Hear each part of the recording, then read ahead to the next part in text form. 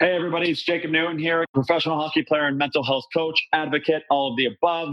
My good buddies over at Sports Epreneur and I did a podcast together about a year ago. And ever since then, we've been keeping in touch, creating content podcasts now. So if anybody out there is interested in doing the same, having their own podcast or want some type of content creation, don't hesitate to reach out to those guys at Sports Epreneur. They are willing and able to help you out. And after listening, don't hesitate in leaving a review, and then you'll get much more access to all of my content across the Sports Epreneur platform. I think you guys are going to really enjoy my guest today. So in saying that, take it over, and thank you so much for being here. Yeah, of course. Hi, everyone. Jacob, thank you for having me. My name is Tamara Iglesias. I run a brand called Welly Nest, which is all about conscious parenting and the awakening of the conscious parent's role and responsibility in the journey of the relationship to their child. Yeah, what would you like me to say from an introduction? Yeah, no, that's perfect, and that can just lead me right into my first question. And again, most people that I've listened, they know this is about mental health. So it's again mental health, and now I wanted to have guests on that come from different walks of life, not just people that have only dealt with depression or anxiety. The more common, I guess you would say, mental illnesses, mental health issues. I want people all walks of life, and me being a parent myself, I follow you and I follow the content you put out pretty much daily, and I'm just every day it's just like, oh my gosh, this is beautiful. And I bookmark everything because I think, it's very challenging being a parent. It's easily the most rewarding thing that anybody can do, I would say. And again, I speak from experience, but it is very challenging. So why do you think it is so challenging? And what responsibility do you think the parents actually do have, opposed to more of what we're seeing in modern society? Yeah, so the first thing I'll say is, yes, it's challenging, and I really like to add to the conversation that it can be joyful, it can be easeful, there can be a flow and a fluidity and a dynamic that is beyond that kind of old school mantra that it has to be hard. And so a lot of my work is just expanding the view of what it can be. I'm not saying it's not challenging. I'm not saying it won't be challenging at times, but I'd like to birth the idea that it can also be this, right? My relationship with my daughter is my most favorite relationship I've ever had with another human on the planet. I get more joy from it than I've ever gotten from any other relationship. I get more inspired by it than any other relationship.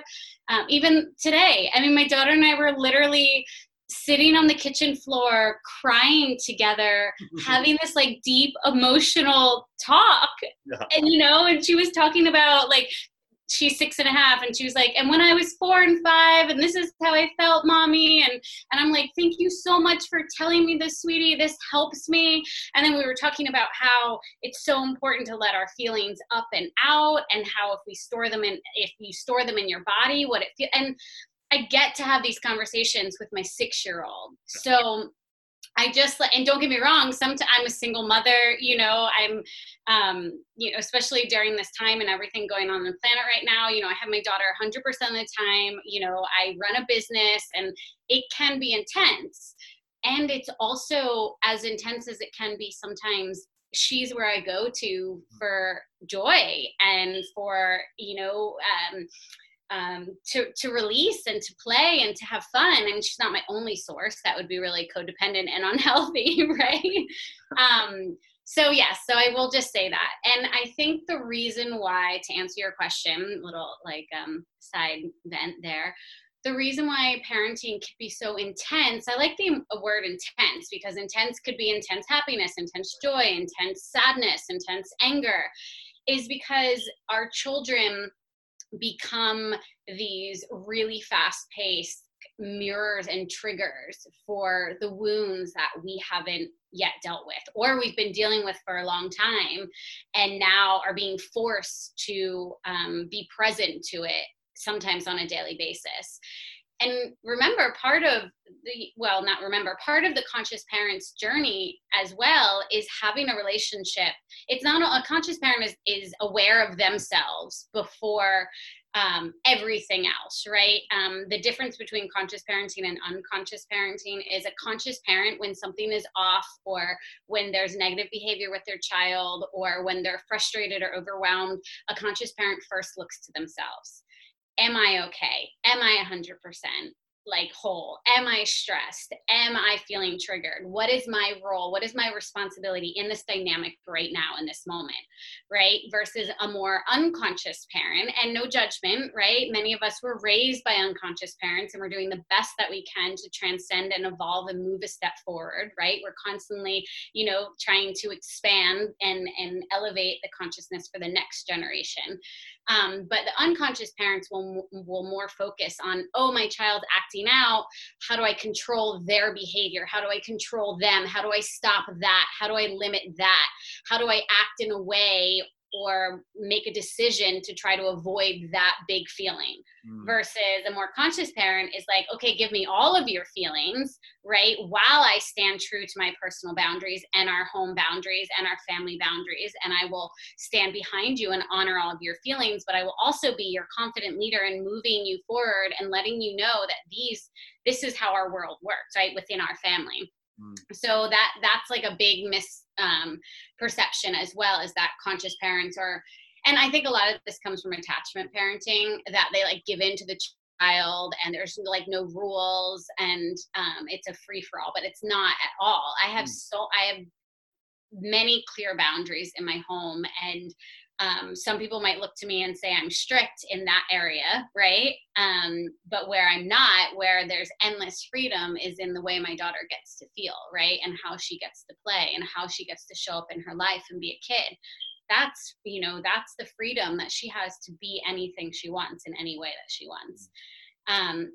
So yeah, back to the challenging thing. I also think it's challenging because, we all have an inner child as well. And that's one of the biggest things that gets triggered. And that's one of the first places to look when you look at your wounds, because many of us were small children getting blamed and shamed and spoken to in a way that was disrespectful and hurtful. And we create all these then negative thought patterns that become the way that we view the world, right? As our nervous system's being developed. So it was a very long answer, but yes, those are some of the reasons why we get challenged. And so in every triggering moment or every interaction with our children, I like to say we have an opportunity, right? You can either continue the cycle, continue the limiting belief that potentially was passed down to you, or you can choose to take one action, one phrase, one word in breaking that cycle and starting to create a new pathway, a new neuro pathway in the way that you are going to handle your relationship, your response with your child and with your family. Wow. And I agree with everything you said. I think it's so beautiful, so much value in the words that you spoke there. What would you say, for myself, my belief, and it's a very strong belief, that in order for any parents to make that change, for something to change in their lives, some type of catastrophic event has to happen, because if not, what's really, shaking us to our core to make us, realize, because if we're unconscious, how do we become conscious, right? What is it? And for myself, I was sexually abused as a 5, 6, and 7-year-old. At the young age I was married, I cheated on my now ex. And then she decided she didn't want to be with me. So in my adult life, I've had 2 catastrophic events, that have happened that made me realize, whoa, something is happening here. I am making some mistakes that aren't only affecting me, but affecting others. So if something like that doesn't happen in a parent's life, what would you say, or what advice would you give to a parent out there to start down this path? Because me being on it, you being on it, we both know yes, it is still challenging, but it is way more joyful now, being connected with ourselves and having a better connection with our kids. Yeah. I mean, that's a really great question. And I think so many people that are on a spiritual path have had some sort of jolt in either a traumatic event, the realization of a traumatic event. You know, I experienced abuse as a child as well.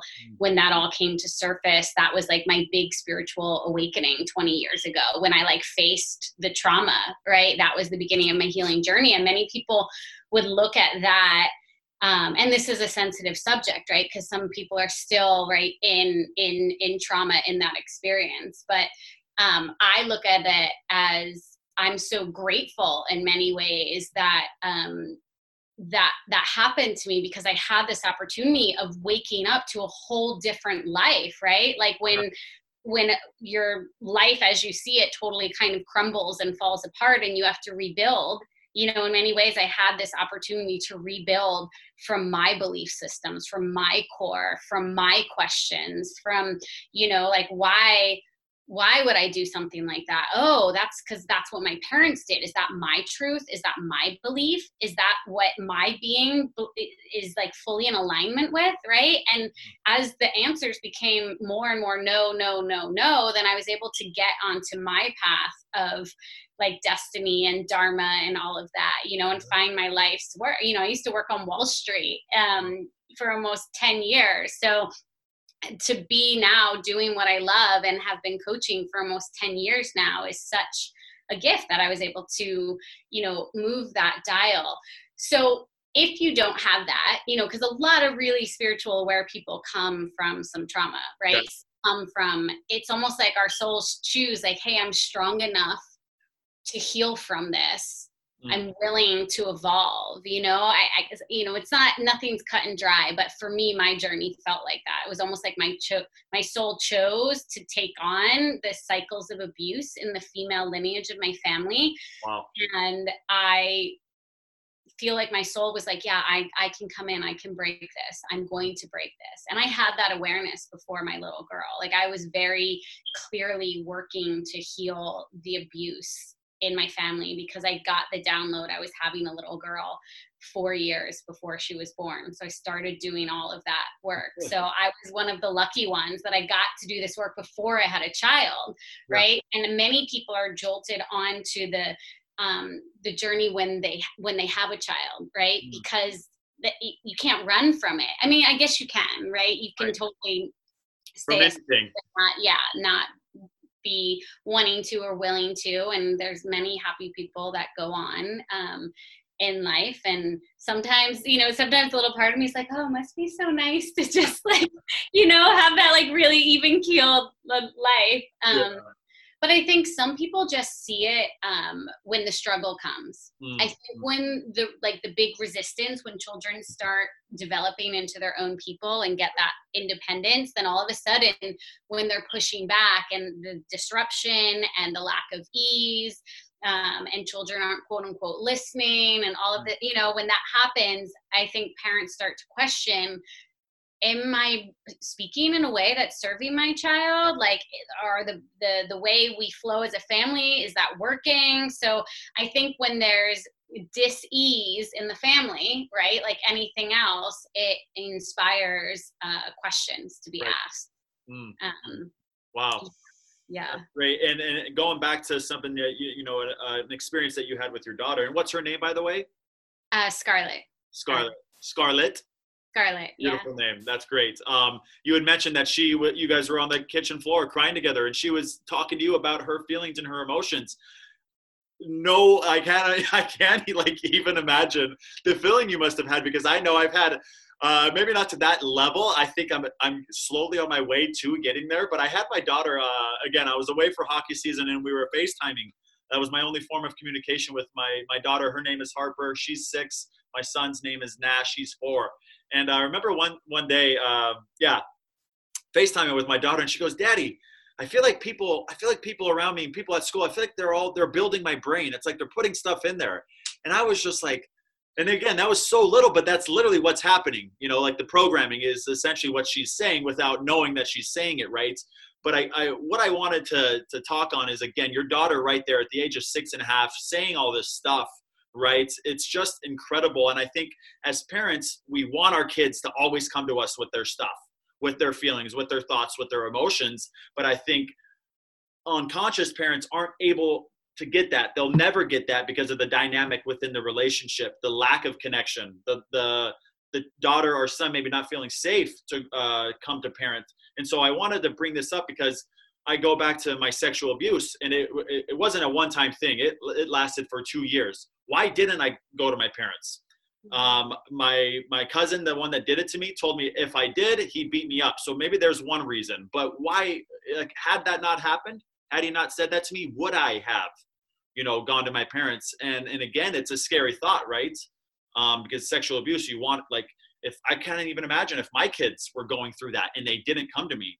So what do you think parents need to start doing then to start cultivating that connection, to start cultivating that open line of communication so that our kids can come to us with some very heavy stuff that they need help, they need actual tools to help, navigate these emotions and thoughts and feelings and everything?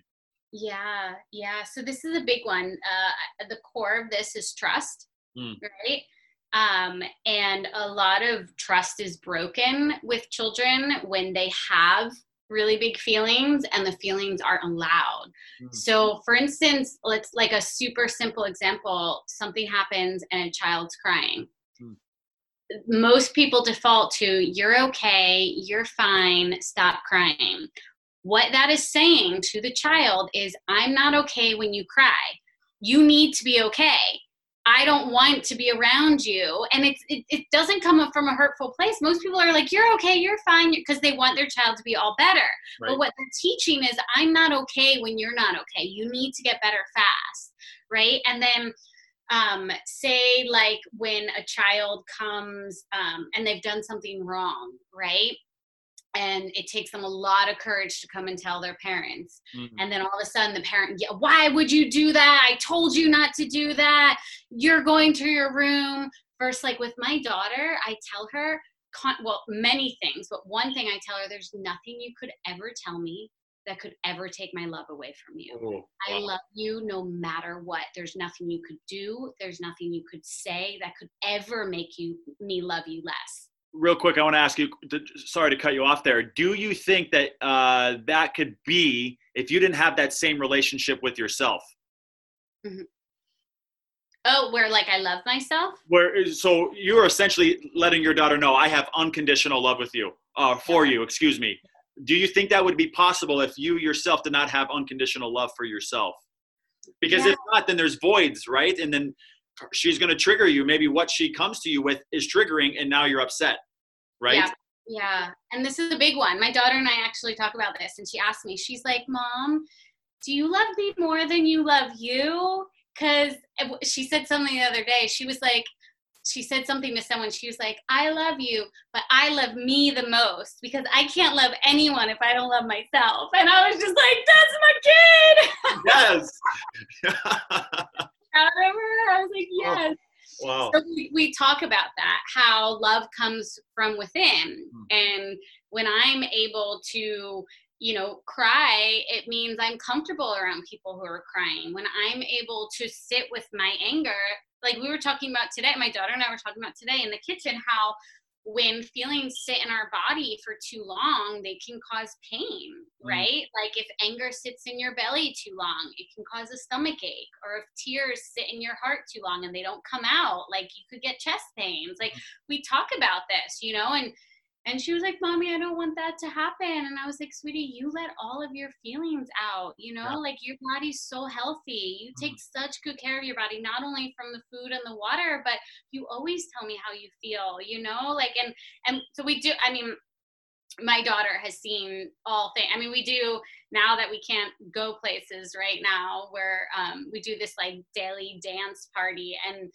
last week, I literally was like so angry in my body one day, and I'm dancing and I'm feeling all this anger, and she sees me and she's like, Mommy, it's okay to let your feelings out. And then I go from anger to sadness, and then I'm crying, and she comes and she's holding me. She's like, it's okay to cry, Mom.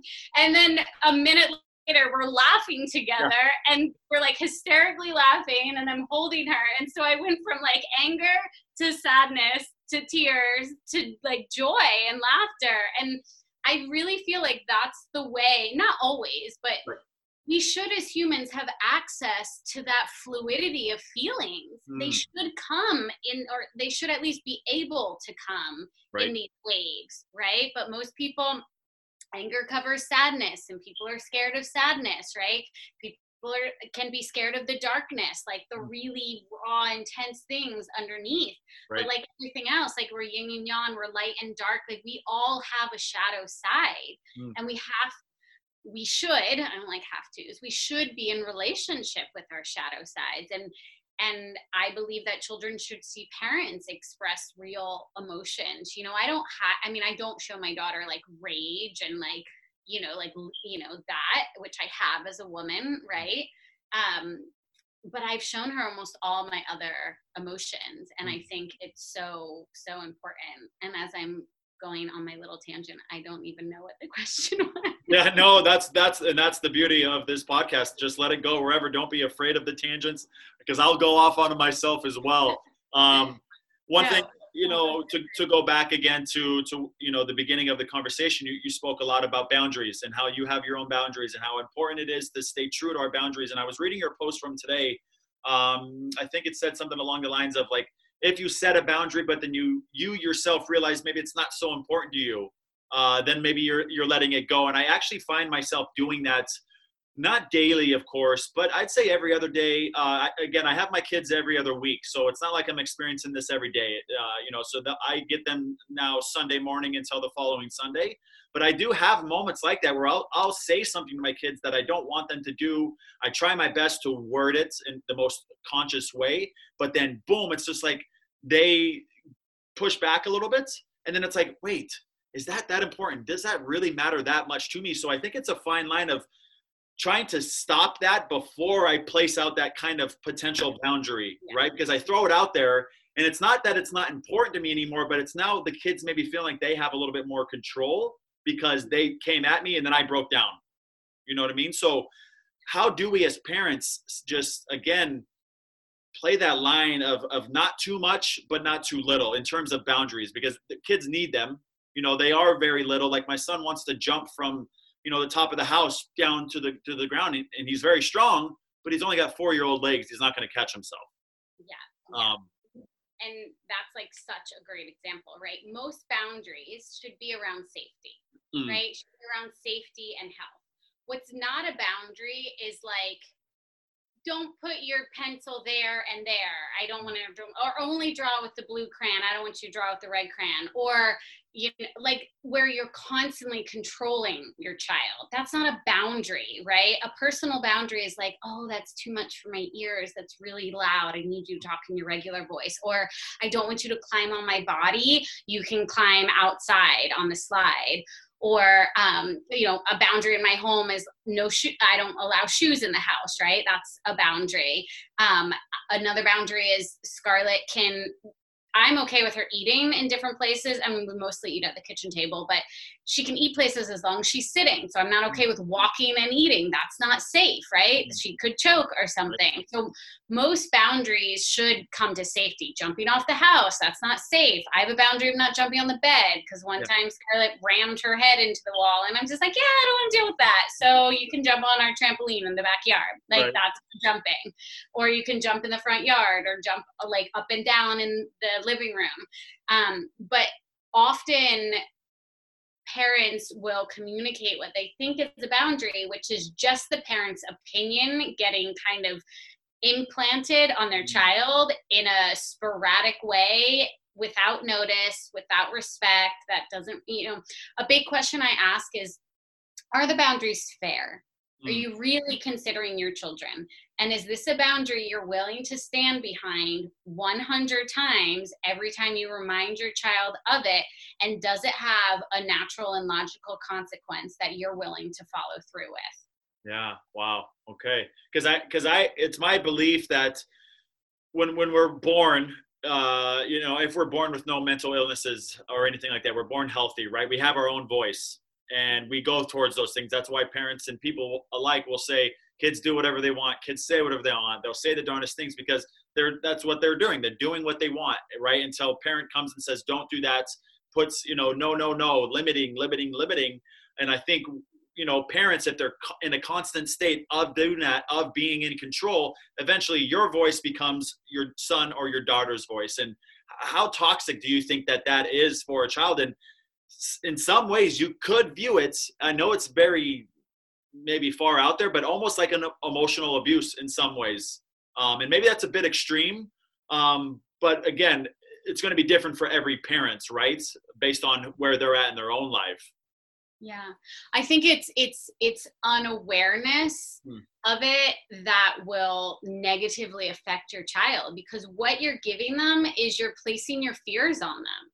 You're placing the programming of your insecurities on your child.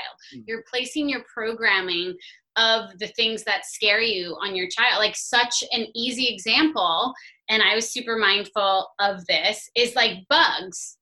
Like, if a child sees a bug, they're mostly like, oh, cool, a spider, a ladybug. But if the first time they see a bug, the mom or dad's like, oh my God, a spider, kill it, then they're going to be like, you fight or flight, fear, that's bad, that can hurt me. And then that becomes their programming, right? Versus like I am mindful of telling my daughter about what black widows look like and brown recluses, but we like catch other spiders and put them outside. And Scarlett and I talk about how like we don't want to kill other things unless it's trying to hurt us, like a mosquito or a wasp, or something. And we know even like bees, we're like, we need the bees, they pollinate the flowers, like they're kind to the planet, they're a part of Mother Nature with us.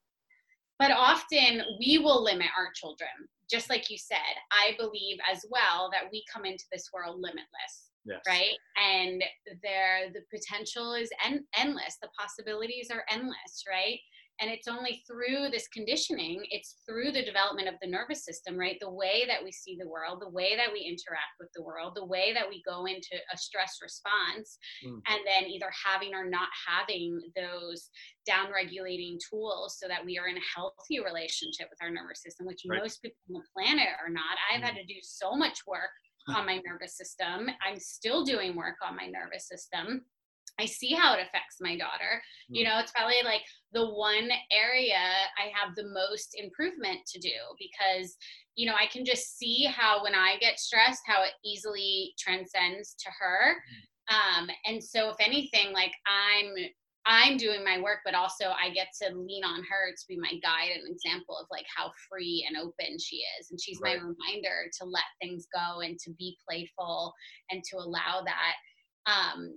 But yeah, if you're not aware and you limit your child, then they are going to have that fear, right? And a great example of this is around a child's physical body, right? You try to control and limit your child's physical abilities, then it becomes in their mind that they're not capable. And so now you're molding your child's physical capabilities by your own fears in the way, oh, don't do that, be careful, that's too much, get down.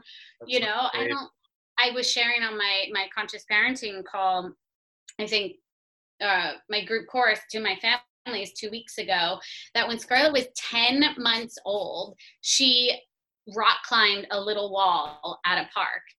And I could have easily just like picked her up or been like, that's not safe. And literally I was just like, okay, she's going up. I gotta just like be there just in case she falls. And I just followed her up the wall, and I was close enough that if she was going to wipe out, I would have caught her. And my 10-month-old scaled the rock climbing wall for like 5-year-olds or however old it was.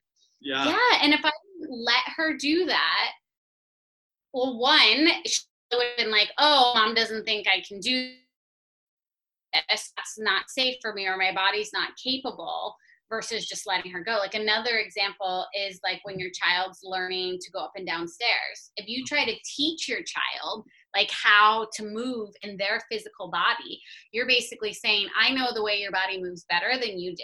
There's so many ways to go up and down stairs. I remember the first time my daughter saw stairs, in one day, she figured out 3 ways to go up and down stairs, and then she chose the way she liked the best, and she did that one. Wow. So first she climbed up, and then she like climbed down, and then she did this like weird thing, and then she did a scoot, and she decided she liked scooting on her butt down the stairs. And so that is how she first did it. And if I had been like, hold my hand or hold the railing, right, it wouldn't the way her body figured out best how to do it, right? So this is this trust piece, right? Trust is a foundation of conscious parenting. Yeah. Like establishing trust through how we react to their feelings, establishing trust when they come to us with something. A really big thing with trust is so often parents will like correct children and be like, oh, that didn't happen. You're lying. You're this. And basically what you're training your child is don't come to me because I'm going to somehow shame you when you do that. Like if I know my daughter is not telling the truth, I don't tell her that, right? Yeah. How is that going to serve her? Right? With me saying, oh, that's not real. That's not true. That didn't happen. It's just going to limit her from coming to sharing with me more. So I'll be like, oh, tell me more what happened, or then what happened, or, oh yeah, was that like, did that happen yesterday in life, or was that in your imagination, or tell me more. I want to hear more, right? Versus it takes courage for children to come and share. And if we like correct them all the time, shame them, tell them they're lying, tell them it's not real, we're just going to limit those future interactions, right? And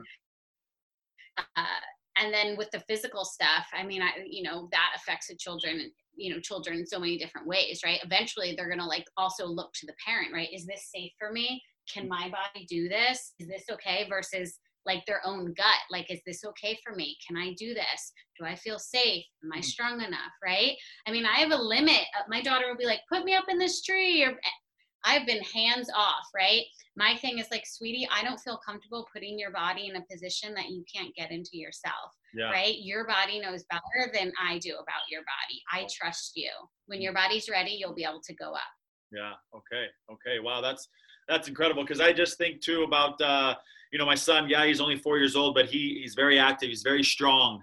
He wants to climb up things. And I think I've never, in terms of like, going to the parks, sometimes I'll go to the parks and I let my kids go. And I feel like they are very good at letting me know when they need me, when they need my help, when they need my assistance. So I'm not right there hovering over them, saying no. But, my son will try and climb up high. And instead of saying no, I'll just grab his hand and we'll do it together, guiding him, being there right for him, opposed to saying no. Because the more you say no in terms of the physical stuff, I think it starts as a physical limitation, but the more and more you say it, it now becomes a mental limitation for the child down the line. And then what you were just speaking on, I think we can connect that to later in life as adults, always needing to call people, whether it be mom or dad or brother or sister or, closest friends, to make decisions. I can't make this decision unless, I've got dad to validate what I'm about to do.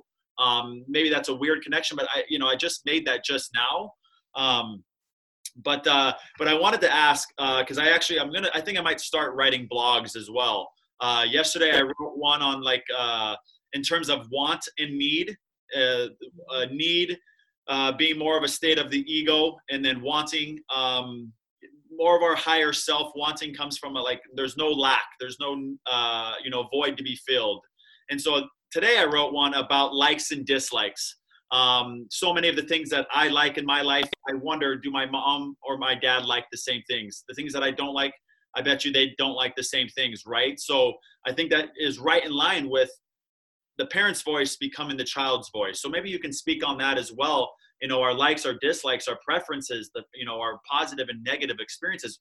I don't remember the time I decided I like ketchup on my eggs. I can't remember that time, but I would imagine my parents probably told me that, right?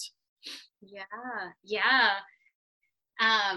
It's interesting. I think this comes back to wholeness for the parent and understanding the idea of separation from your child, right? Your child is also a whole person, right? With their separate feelings, their separate desires, their separate likes and dislikes.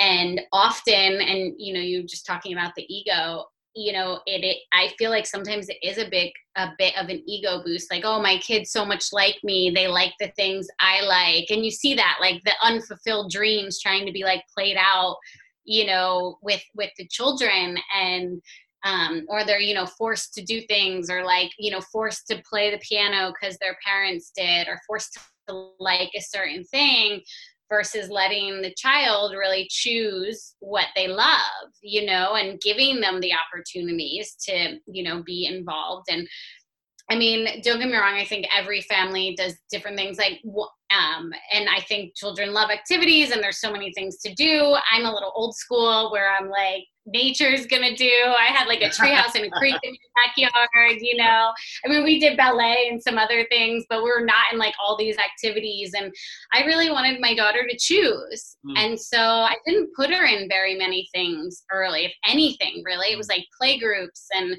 you know. Just like different types of like play classes, basically, where kids would all be together.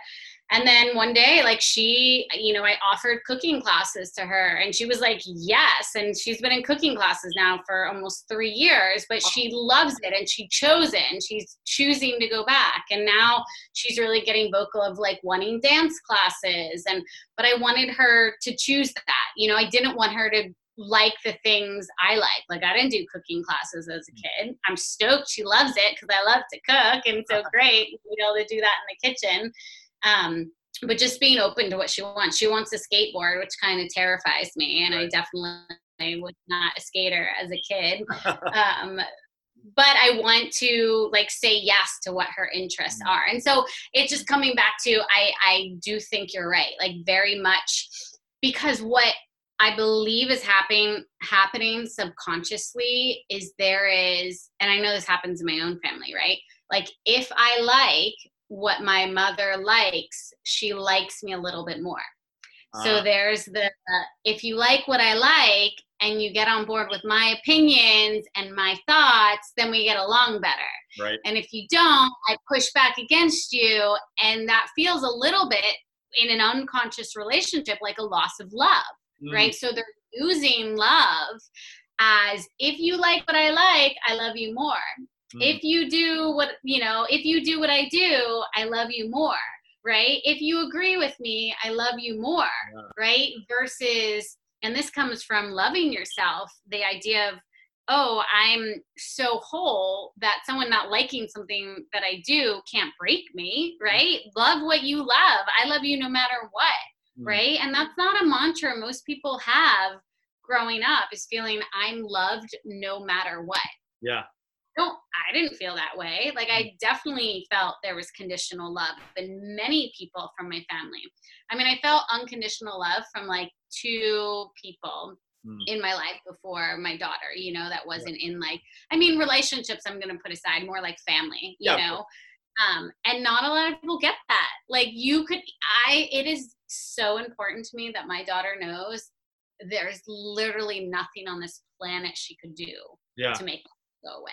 Yeah. Nothing. I love her no matter what.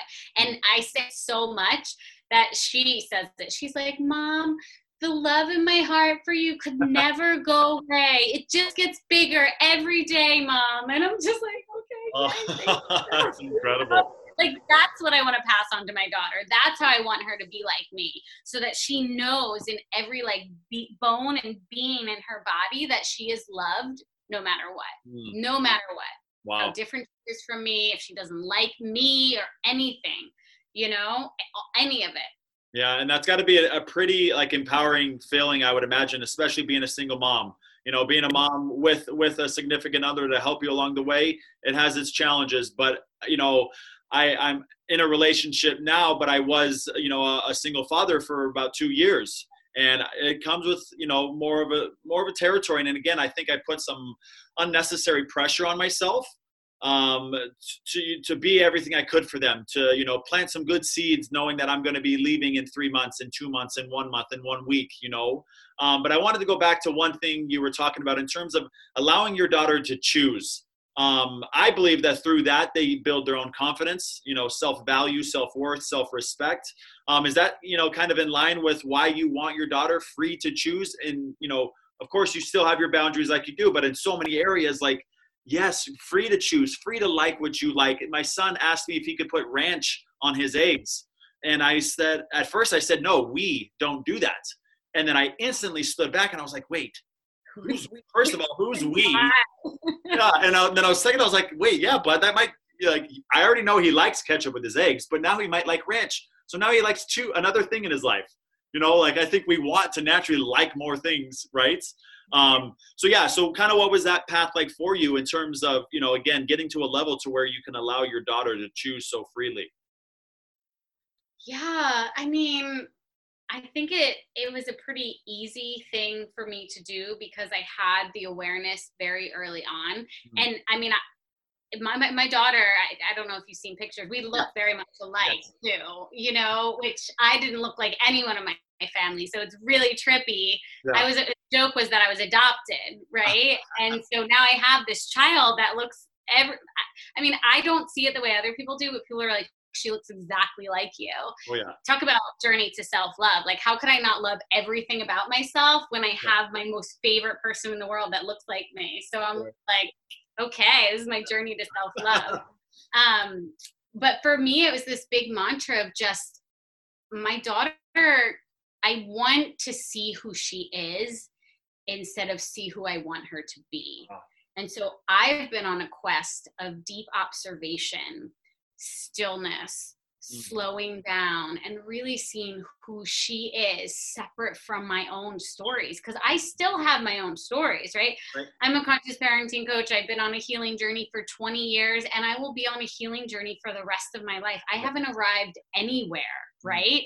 Like, I hope I have a higher vibration, right? I hope that, you know, my work is, you know, supporting other people somehow, right? To at least see their own personal power and their brilliance and all of that. And if I can be a reflection of that, Right. amazing, right? But I am on this journey with everyone else. I Yeah. mean, yes, parenting is my thing, right? And nothing's really come easier to me, but there's an ease as well as like a deep intensity at the same time, right? Because it's just deepening my own spiritual journey, which I've been on, you know, for, you know, 14 years before I Yeah. met my daughter.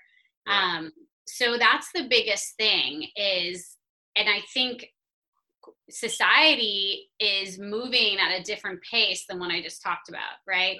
We are overscheduling, we are overdoing, you know, there's this idea of the too muchness syndrome, right? Where we're all doing too much. And that's the beauty of one of the positive aspects of what's going on right now is I think people are realizing one, they're having to be in relationship with themselves, which in some situations is really unhealthy. And I mean, it's that could be a whole nother, you know, Yes. many hours conversation. But one thing, like we're having to look at the relationship with ourselves, right? And we have this opportunity to like figure out, like, do I like my life the way it was?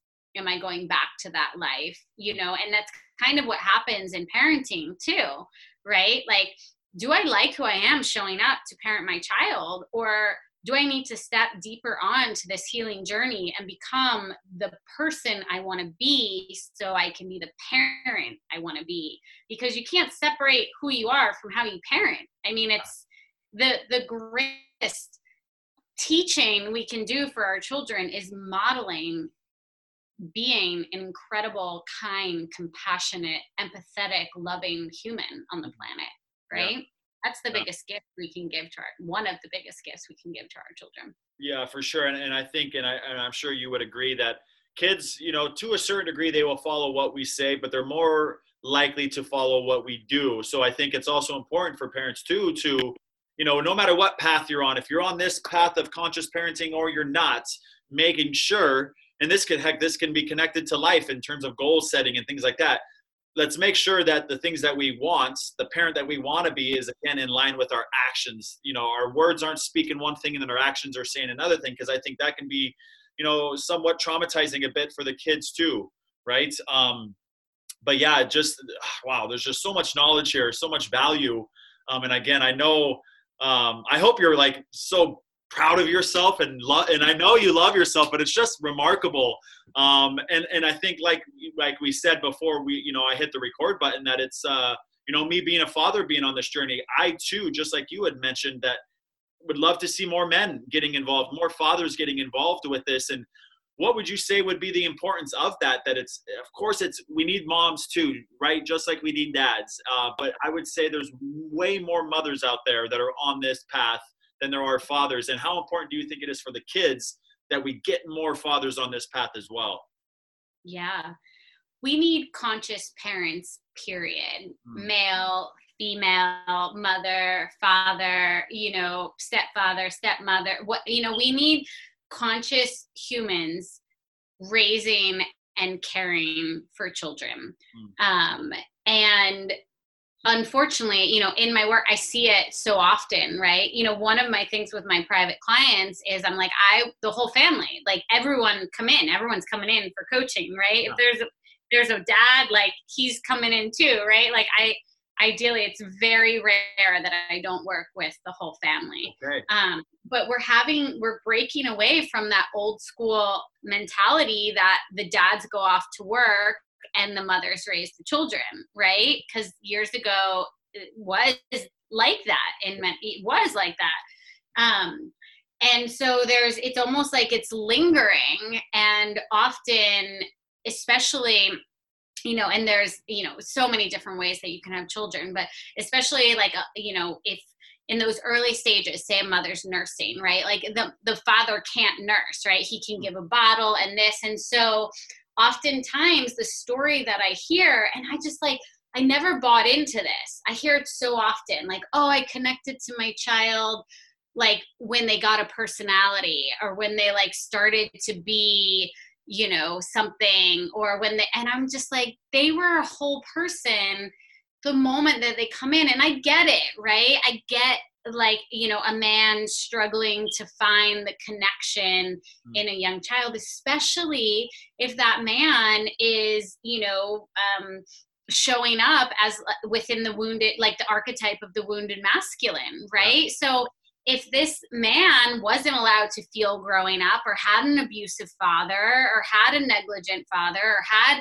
a father who didn't have an emotional intelligence, and many people didn't even have mothers who had, high EQs going on, it's hard to be around a crying baby, because it ignites something in themselves that they weren't able to be and feel and express. And so I get it. I've got great compassion for not only the men, but the women and all the people where like their child's crying and they don't know what to do, right? Like even me, I mean, I didn't really have that too. I was like a little bit told I was a dramatic kid and I was too much because I felt so much. And, I was this very sensitive child.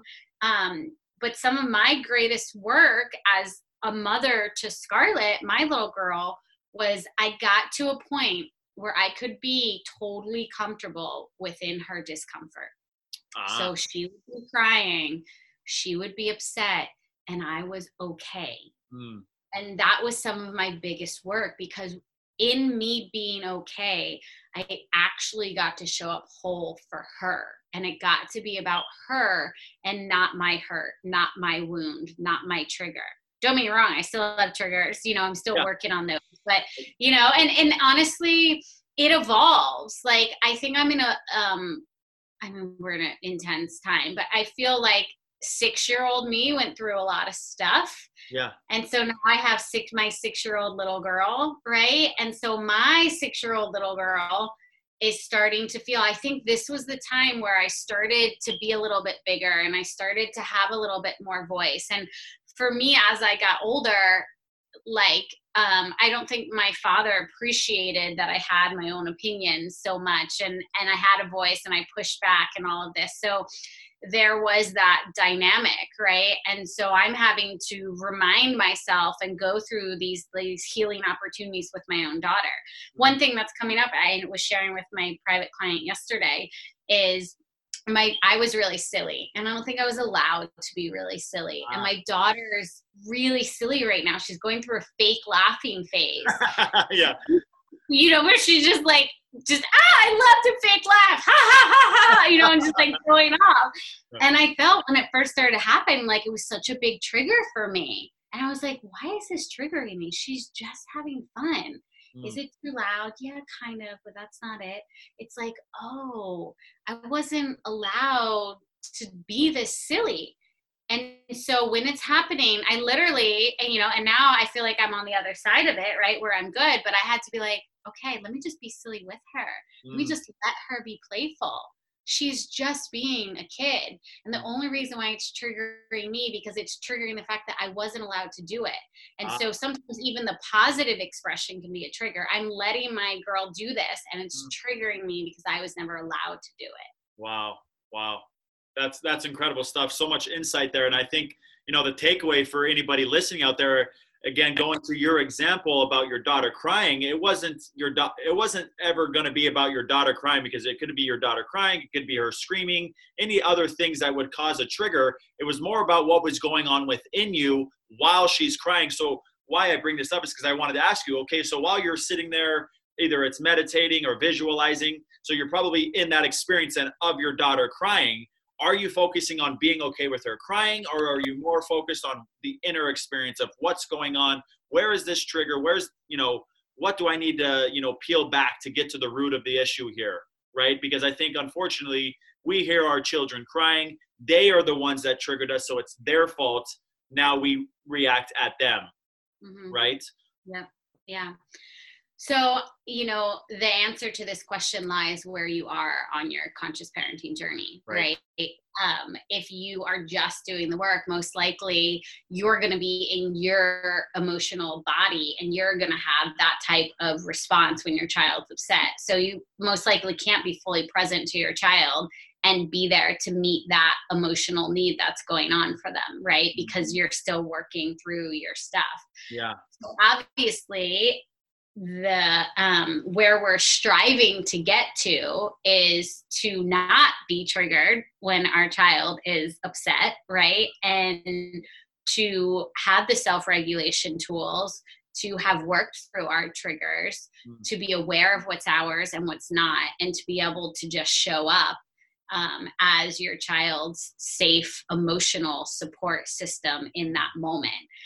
So that's where that's where we're going towards, right? And that's why I shared some of my biggest work was how can I sit within my daughter's discomfort and be okay? Because then I can actually give her my full presence and my full attention, because I share often that presence and attention are the greatest forms of love we can give to our children. So I'm showing up to love my daughter deeply as she's going through her emotional experience. And what I found is, especially when she was little, feelings are different now, they evolve. Because I was so okay with her being upset, she got over things so fast. I mean, still to this day, I share, probably on every podcast I'm on, I don't think my daughter's ever cried for more than 2 minutes in her whole life, or a minute.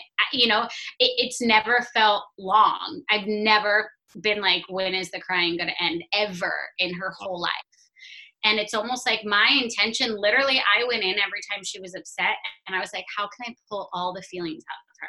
Yeah. How can I get them? It's almost like pouring a cup, right? In one way to simplify it, in a way, when my daughter was upset, my mindset was like, okay, there's a cup full of feelings. I'm here until the last drop falls out, and then we can move on to the next thing.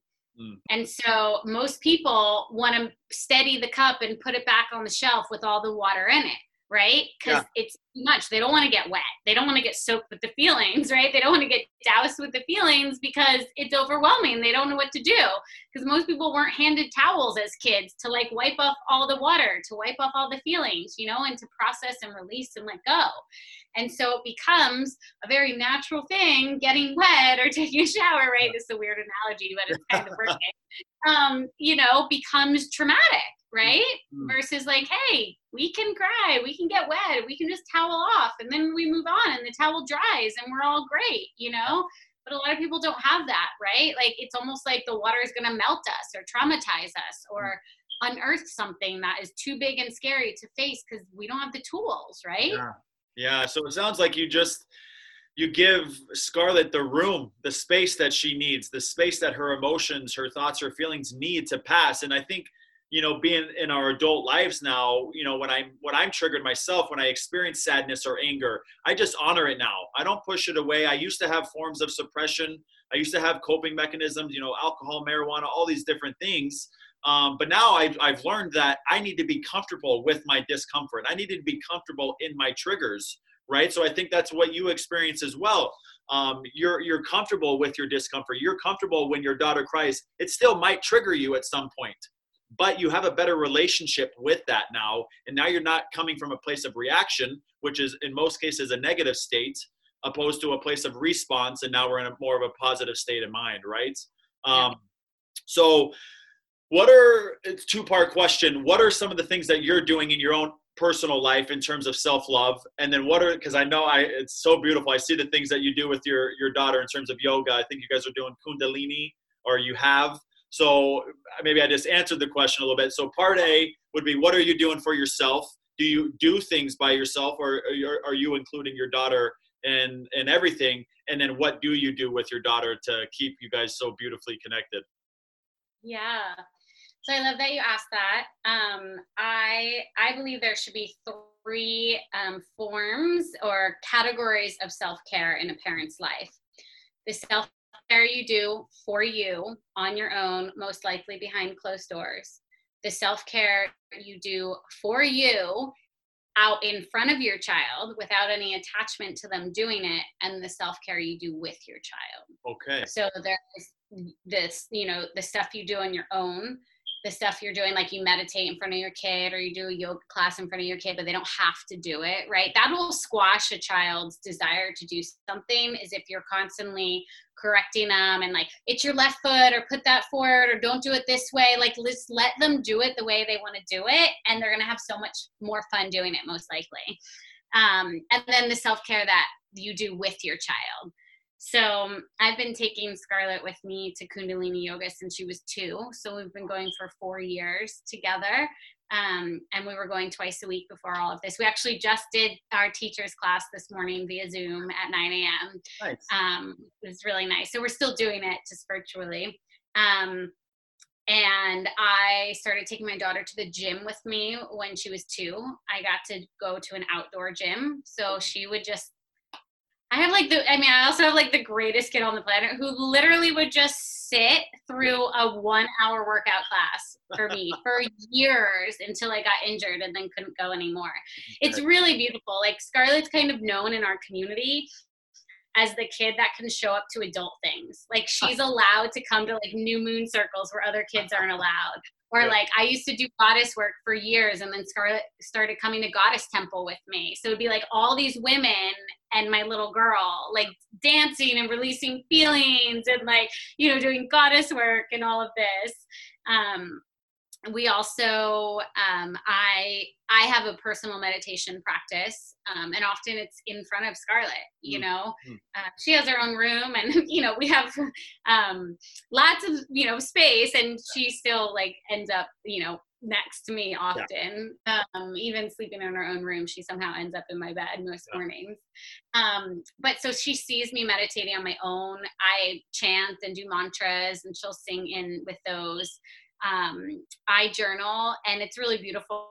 Like, when I'm like, oh, I need some time to journal, I journal a little bit every day and sometimes longer. She'll go get hers, and she started journaling with me when she was little. She would just write and scribble things on a little notebook and just sit next to me and let me do it. And this has been a beautiful thing because I have done all of this self-care. I was really crap at self-care for the first 8 months of her life, and my nervous system was then hanging on by a thread. And as is my life, the lessons, like all my life lessons, normally come through my life, and then I learn how not to be through my mistakes. And so now I support all my families in not doing what I did those first 8 months. But then I really learned how to take care of myself, especially once I became a single mother, and I had the freedom outside of my old relationship to take care of me and honor me. And so I've always shown her, like, she's always seen it. And because I didn't hide it from her, she quote unquote lets me do it, right? It's just a way of life. Like, of course mom meditates every day. Of course she needs time. She'll literally let me meditate and journal before we read books at night.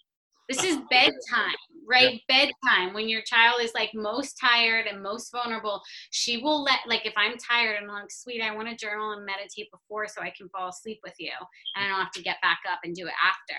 She will let do that before we read books. Last night, she was so sweet, poor soul, not poor soul, sweet soul. She fell asleep before we even read books because I took too long to journal and meditate. And she just fell asleep next to me. It was so sweet, you know? Love that. And so I start that. And and it's important to verbalize this too, like verbalize why you do it and how it makes you feel and why it's important. Scarlett was dancing 2 weeks ago and she's like, Mom, I'm trying to sweat. I'm trying to get all the toxins out of my body. And I was like, yes.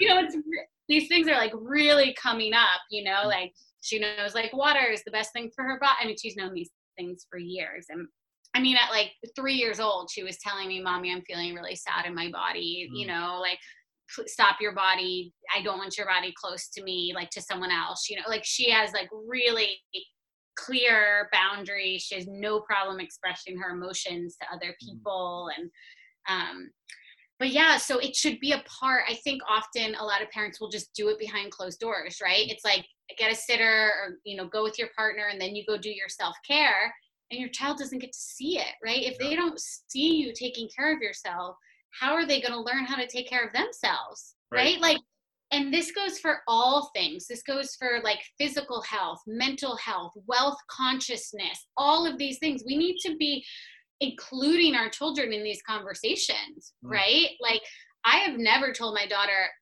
we can't afford that, right? There's other ways to do it, right? I don't need to get into her wealth consciousness. That's something like for her, she has the most abundant life possible, right? And, you know, I'm a single mother, you know, doing all things for my kids. So it's not, you know, we're not like loaded, you know, we have a very great life. And she never wanted for anything, you know, but I make it about me. I'm like, oh, sweetie, that's not something I want to get right now. We can talk about it perhaps another time versus like, we can't afford that. That's too expensive. Because what is that programming, right? The same way like that work, you know, and obviously like, this is such a bigger conversation. I don't want to like brush over it. So I'll say we're brushing over it. So it doesn't like, so people don't think I it's a really a big thing. What was I just about to say about wealth consciousness though?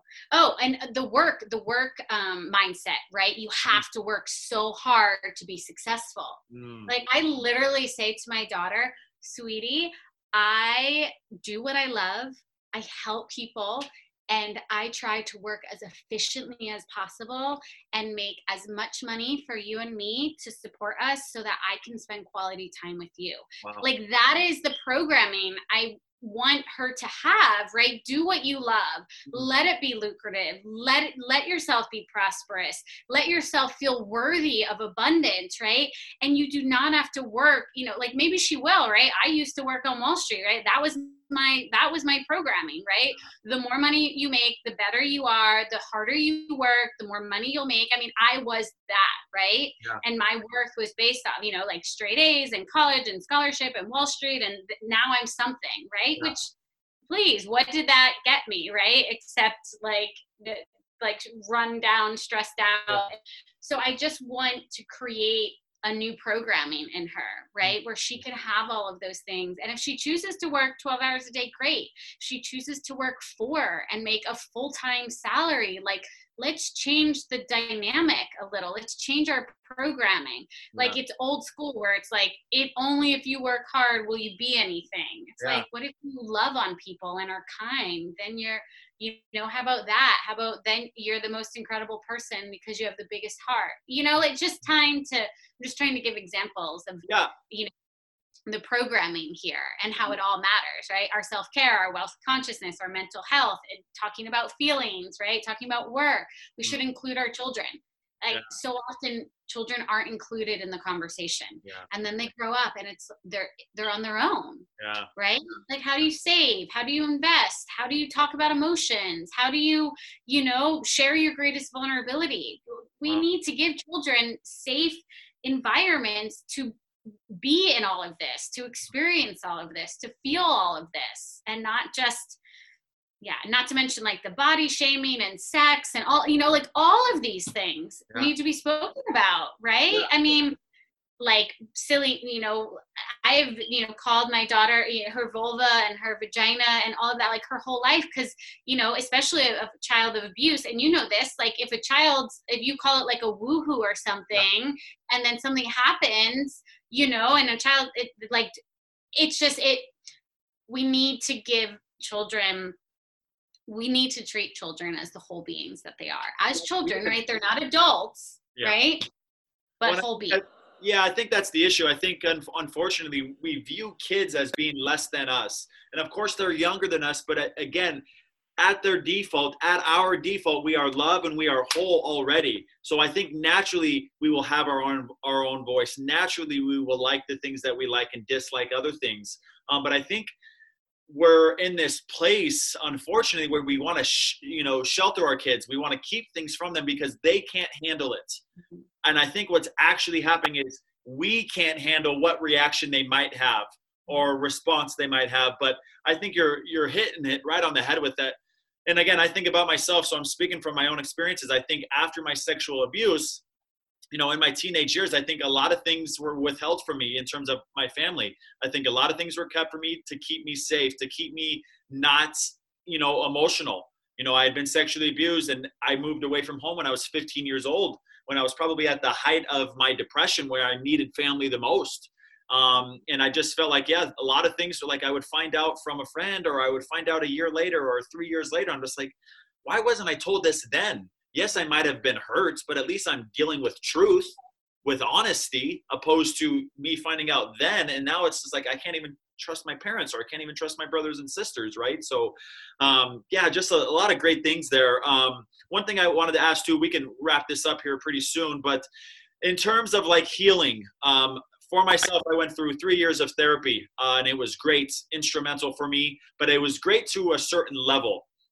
For myself, my mind was still in control. My mind was still, my preferences, I guess you would say, my beliefs were still running my life, controlling my life. And now I'm on a path where it's meditation. Now I'm reading a new book by Dr. Joe Dispenza. It talks about, quantum physics and energy. The habits of being yourself. Yeah, exactly. And I'm experiencing a lot of very deep insights into my own life, into my own journey of healing in such a short amount of time. So I've also had thoughts now of doing maybe shrooms, a micro dose of shrooms, 3 grams. There's a show on Netflix called The Goop Lab with Gwyneth Paltrow. Maybe you've seen it, but they, some of her employees go to Jamaica and they do a micro dose of shrooms, and it's super, super healing. I've never done shrooms. I've never thought, shrooms are something I'm going to beat, but if I can go and heal a little bit from my sexual abuse, well, yeah, why not? So has there been anything like that you've done in terms of your own individual healing? Yeah. So the biggest breakthrough years ago, my first so I did therapy, I ended up having a really bad eating disorder when I was younger from the abuse. And I had gotten a scholarship to college and then lost it because I got so sick. And so that was 19 when my whole world fell apart. Yeah. And so I was able to heal the eating disorder really quite well, actually. I mean, and most people can't say they have a positive relationship to food. Like there's a difference between having an eating disorder and then like disordered eating, which most people probably have, right? Like some form of, overeating or emotional eating and all of that. And I was one of the lucky ones to not only heal from an eating disorder, but, at one point I was doing health coaching and all of this stuff. Like it transformed my life. And I also I was diagnosed with PTSD and depression and anxiety. So I've like gone down that mental health route years ago as well. So that was easier for me to heal than the abuse. Yeah. There was so much more shame around the abuse, right? Mm-hmm. Because most times the people that are being abused, like we feel like it's our fault, right? Like we didn't do something to stop it. Mm-hmm. And we're children, right? Like that's, this is the work. But the biggest breakthrough for me, it was actually when I was older. So I can talk about all things now, but there was a period of time where I could only talk about my eating disorder. I couldn't tell people about the abuse. It was too much for me, right? There's still too much held trauma and there was too much charge. Mm-hmm. And I think we can start to experience what true healing is when we don't have that charge anymore. Like we can talk about something and we have a different relationship to it. Yeah. So for me, it was after the download that I was having a little girl where I was like, okay, I need to heal this abuse aspect now. And the Maori healers were my biggest breakthrough, the indigenous healers of New Zealand. Okay.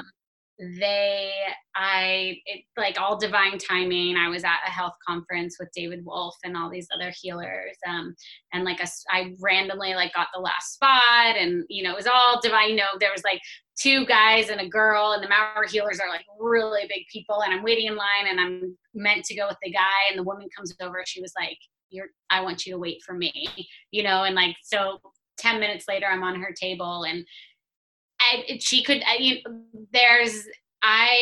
therapy's great, right? And then there's this other layer of healing through energy work, through the emotional body, through the nervous system, through, you know, the neuro pathways, through all of the other aspects of the body and the brain and the being. And I knew she could feel my abuse, right? Like she dug into my gut. I'd never experienced anything like it. It was like, it literally felt like if someone shot me in the stomach, that's what it would have felt like. Glimpsed, my friend like witnessed the whole thing. Supposedly I was like screaming and people were holding me down, and it was like, and then I went into silence for a week after that.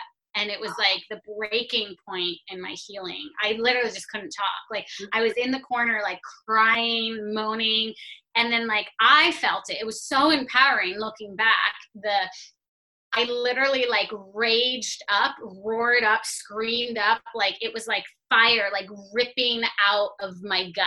And it was like all the pain and the suffering and the anger and the victim and like all of this stuff. And it just like literally felt like someone like a fireball, like ripped out a fireball from my gut. And I've done healings like this, you know, I've continued to do healings like this. They're way more gentle now in my life, you know, but I needed that back then. And then I went into that silence, and I continued to do like the healing from the abuse from when I was a little girl, to the point where when I got pregnant by accident, my girl was a surprise. Yeah. I was like, oh my God, I've done the work. I think she's got a blank canvas. I think she's good. Yeah. You know, I was like, thank goodness, you know, because I got the download, I was having her, and then I kind of forgot. And then someone predicted her 2 years before she came. And sure enough, 2 years later, I had a kid. And I was like, how is that possible? I was living in New York single, and here I am out in California with a kid. Did not think that would happen that fast. So I've done all type. I've done Reiki. I've done like distance healing. I've done cord cutting. I, you know, do work to get my energy back. I do Kundalini. I've done the Maori healers. I've done body work. Cause you know, I've gone through like many, like the 10-round Rolfing series where, you know, my Rolfer like felt my childhood trauma, like in my shin, you know, we store this trauma in different places all over our body. I do biofeedback now. I work with healers still. I got certified in Yoga Nidra last year. Yoga Nidra sleep yoga, all about the reprogramming of the subconscious mind. I incorporate that into my work to help heal the limiting belief systems. Joe Dispenza's the teacher of my teacher. So incorporate his work into it. The Kundalini, the meditation, the yoga, the goddess work, like for me as a woman to actually embody what it feels like to be in my divine feminine and to operate in my work and in my life from more my feminine versus I was way dominant masculine. I was running hardcore on Wall Street, like all of my masculine energy, all out of whack. So all of it, you know, plus the conscious language. I mean, the conscious parenting's been like such an incredible healing journey for me too, you know, and I'm so lucky I get to be a coach that I'm like continually healing alongside of my clients, you know, because as a parent, I get to go through all the stages and have that real life experience, which is why when I did health coaching, like I was so grateful that like my health did fall apart and I had hypothyroidism and all my hair fell out and I restored my own health and I was told I couldn't have kids and I have kids and, she's had one cough in her whole life. She's so healthy, and so I've lived my life of breaking all these barriers. I was on depression medication, came off, right? The hypothyroidism, healed myself, wasn't able to have kids, just all of these things. Like it's about, I've had the opportunity to break all of these things so that I have the experience in knowing that it's possible. Wow. That is incredible. Good for you.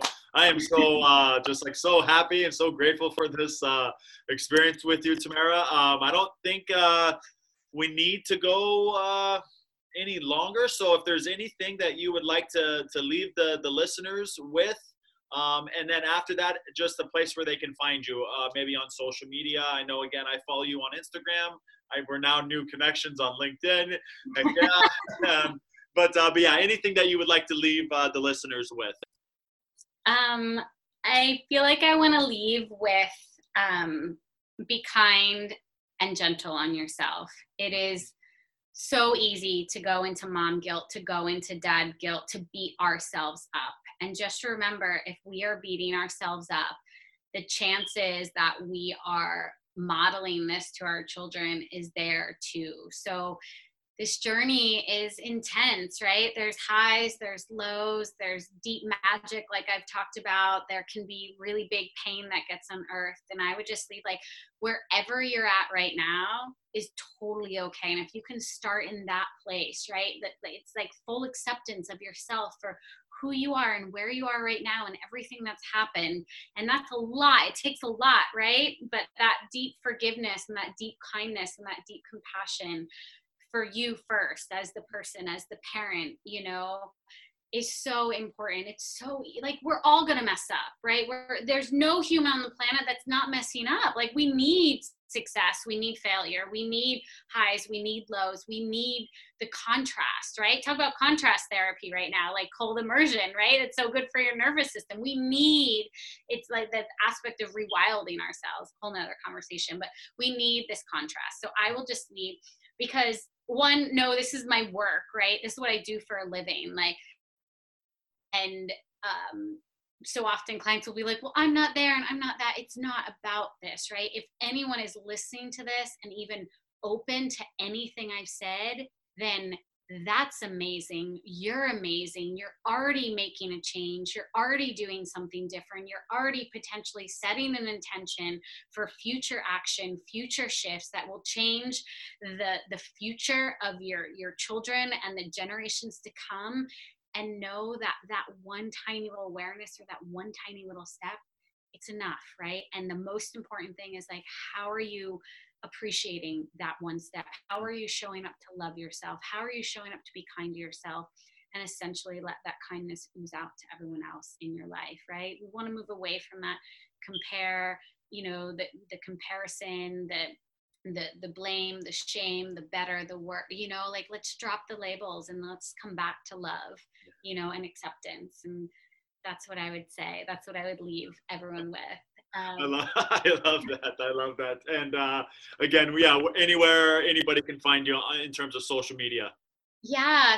So I'm very active on Instagram. It's kind of like my gift to the universe. I put a lot of free content. I put a lot of time and energy and effort into it because I want to be able to help anyone from anywhere. Yeah. I've got some new guides out that I'm really excited about, a whole series of guides and workbooks that are coming I'm kind of known for my conscious parenting language alternatives, like how, if you don't say no, what do you say, right? If you don't shame and blame, what do you say? How do you instill a boundary? So people can find my work there on Instagram. I run an 8-week course a couple times a year. It's a beautiful container for 20 families at a time. You can find all my services and my private coaching, all of that, just on Welly Nest. Or either Instagram has all of my links or just wellynest.com. And Welly Nest is WELLY with the Y and then nest.com. And I love hearing from people. So I always say, reach out and tell me the stories that I hear. that's like my inspiration, right? That's why I like continue to put the time and effort into social media, and that is because I hear how it helps people and it warms my heart, and it just affirms that I'm doing the work I'm supposed to be doing in the world, and I'm grateful to be of service. Yes, absolutely. All righty, Tamara. Well, thank you so much for this this experience. It's been incredible, and again, I am just truly grateful from the bottom of my heart. And again, I know there's so much that you said here today that I know a lot of parents and even future parents. I think this is a path. You know, you said it sounded like you were on this path maybe for 4 or 5 years before Scarlett was born. I think that's very important to try and analyze ourselves before we have kids. It's going to negate many moments of tension between our children and ourselves. So again, thank you so much for your time. For anybody listening, again, don't hesitate in leaving that comment and subscribing, giving you much more access to all of my content across the Sportsepreneur platform. And saying that was episode number 19 of the RAV with JLN podcast, Raw, Authentic, and Vulnerable, with Tamara from Welliness on Instagram, welliness.com. That's going to be it. Thank you, everybody, for tuning in, and have a grateful day.